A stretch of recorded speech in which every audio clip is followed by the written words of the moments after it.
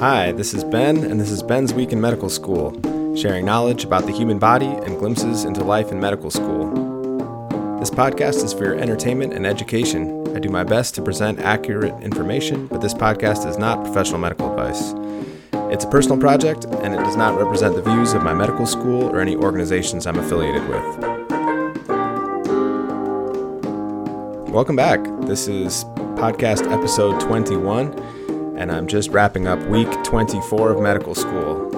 Almost half a year, and I keep chugging along.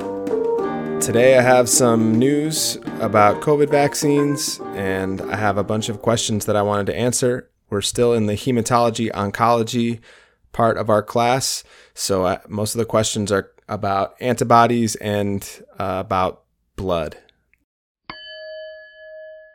My big news is that I got a COVID vaccine last week. The hospital where our student doctors and residents train had some open vaccination time slots, and some of us preclinical students signed up to receive a vaccine dose. I'll be getting my second dose the week after next.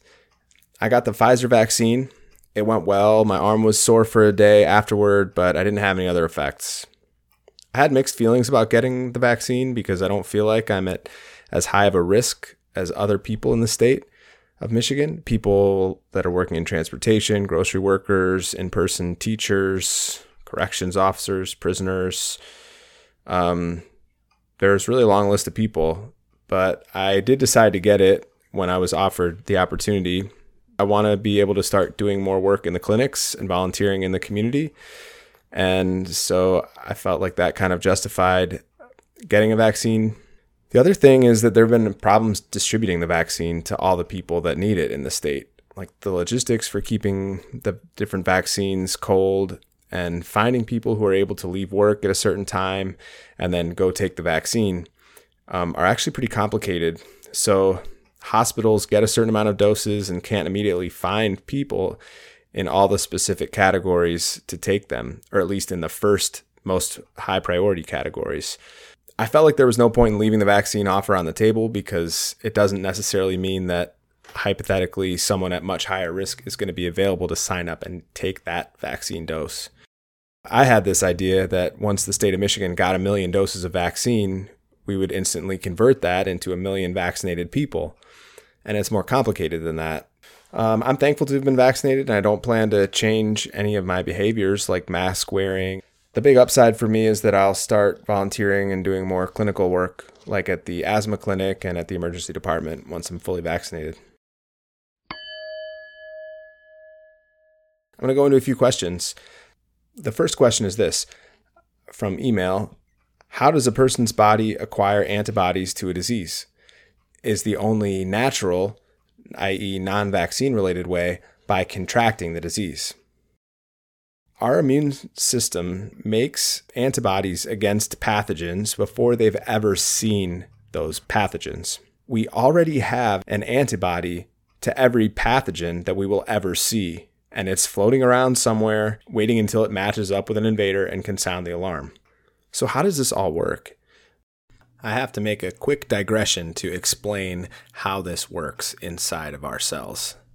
There's this theorem called the infinite monkeys theorem. And the idea is that if you have an infinite number of trained monkeys that can type at a keyboard, eventually one of them will write the complete works of William Shakespeare, just by random chance. If you have enough, a universe full of monkeys all typing randomly, one of them somewhere is just going to happen to, by chance, type all the right letters in the right order to write the complete works of William Shakespeare. The same thing is happening inside of B cells, which are the cells that make the antibodies.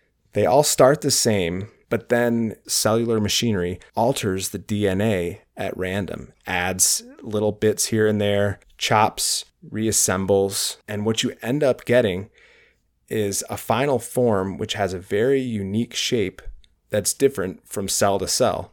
Every cell, every B cell, and we have billions of these B cells, has a very specific shaped antibody that will stick to a certain pathogen. This sort of Velcro magnet attraction between the antibody and the pathogen. That B cell is just going to kind of sit around in our body waiting for something to come along and activate it. Meaning that when its antibody sticks to something, then it's going to say, oh my gosh, I'm finally useful, and start making tons more of the antibody. Now the thing is, with all these randomly generated antibodies floating around, why do we get sick ever? If you believe that the body has made an antibody to anything, why don't we fight off every infection immediately? And how do we ever get sick? Well, the main thing is that once the cell with the antibody meets up with its unique pathogen, that cell is signaled to go into hyperdrive and make many, many, many copies of the antibody. It'll even make more copies of the entire cell itself, so that in the future, the body will have lots of antibodies ready to go. This takes days to happen. So we already have the antibodies that we need, but they haven't been activated, primed to respond and totally overwhelm an invader until after the first time we're exposed to that invader and can recognize it. So that's the purpose of vaccines, is that they actually activate antibodies that we already have by showing our immune system parts of a dangerous pathogen. And then when one of those viruses lands on your lungs or in your eye, gets inoculated into your skin through a cut, it gets covered by antibody almost on contact, and there's plenty more, and they can neutralize it and prevent it from actually taking hold in your body. So here's another question. In some contexts, it seems that one's blood type is absolutely crucial for caregivers to know immediately with no time to lose, like when needing to add fresh blood to someone who's bleeding in the emergency room. Isn't it curious that someone's blood type is a rather hidden piece of identity and isn't on our driver's licenses or something?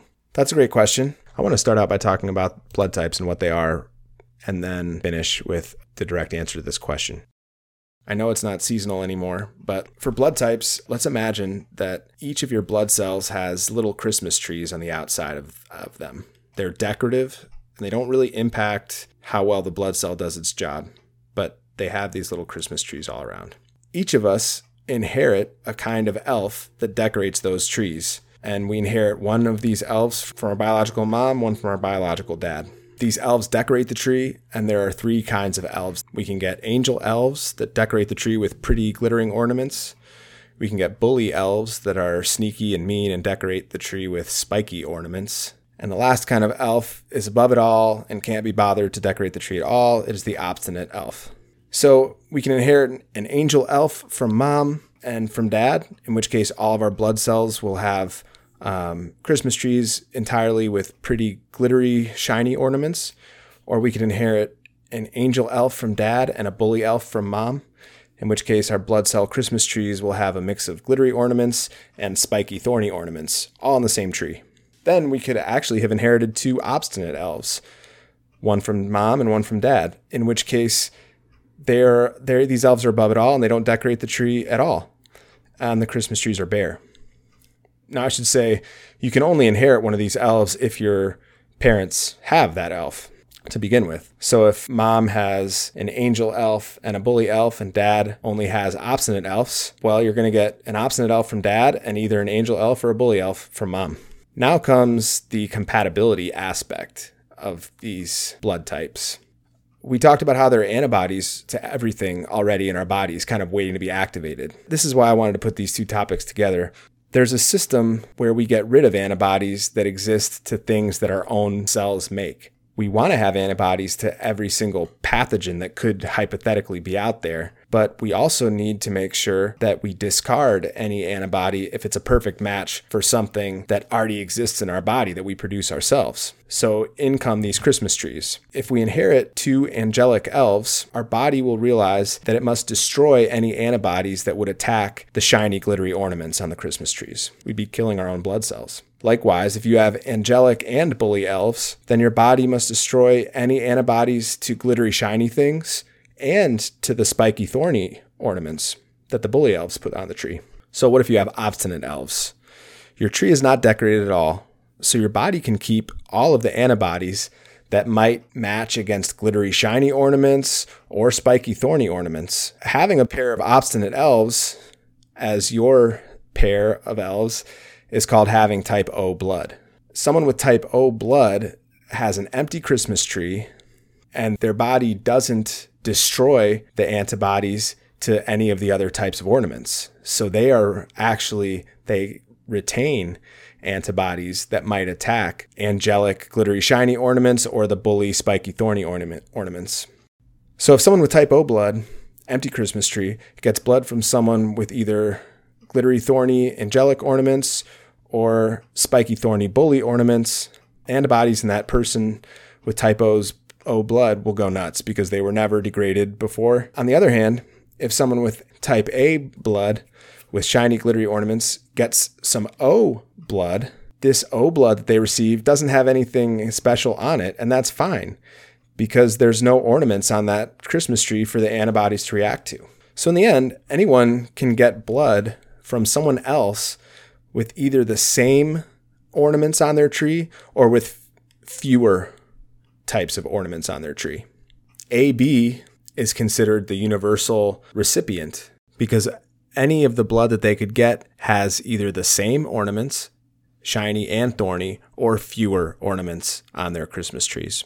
Type O blood is called the universal donor. That's people that have the empty Christmas tree on their blood because you can give that blood to anyone else, and since it doesn't have any ornaments on its Christmas tree, they won't make any reaction to it. There's another one that's called positive and negative, and you could think of that just as Christmas lights on the tree. Some people also have an elf that puts Christmas lights on, and some people don't have that extra elf. If you have it, you're AB, you could be positive. So you could be AB positive, you could be O positive. If you don't have the Christmas lights on your tree, you're going to have negative at the end. You could be A negative, O negative, AB negative, B negative. So the last part of it is, why don't we have this on our driver's licenses? Why doesn't everybody know their blood type all the time? So here's a couple things to think about. First, you can pretty safely give anybody O negative blood. So if you have O negative blood, if you have somebody that comes in, you don't know anything about them, they've never been to your hospital before, you can just give them O negative blood and feel pretty confident that it's going to be fine.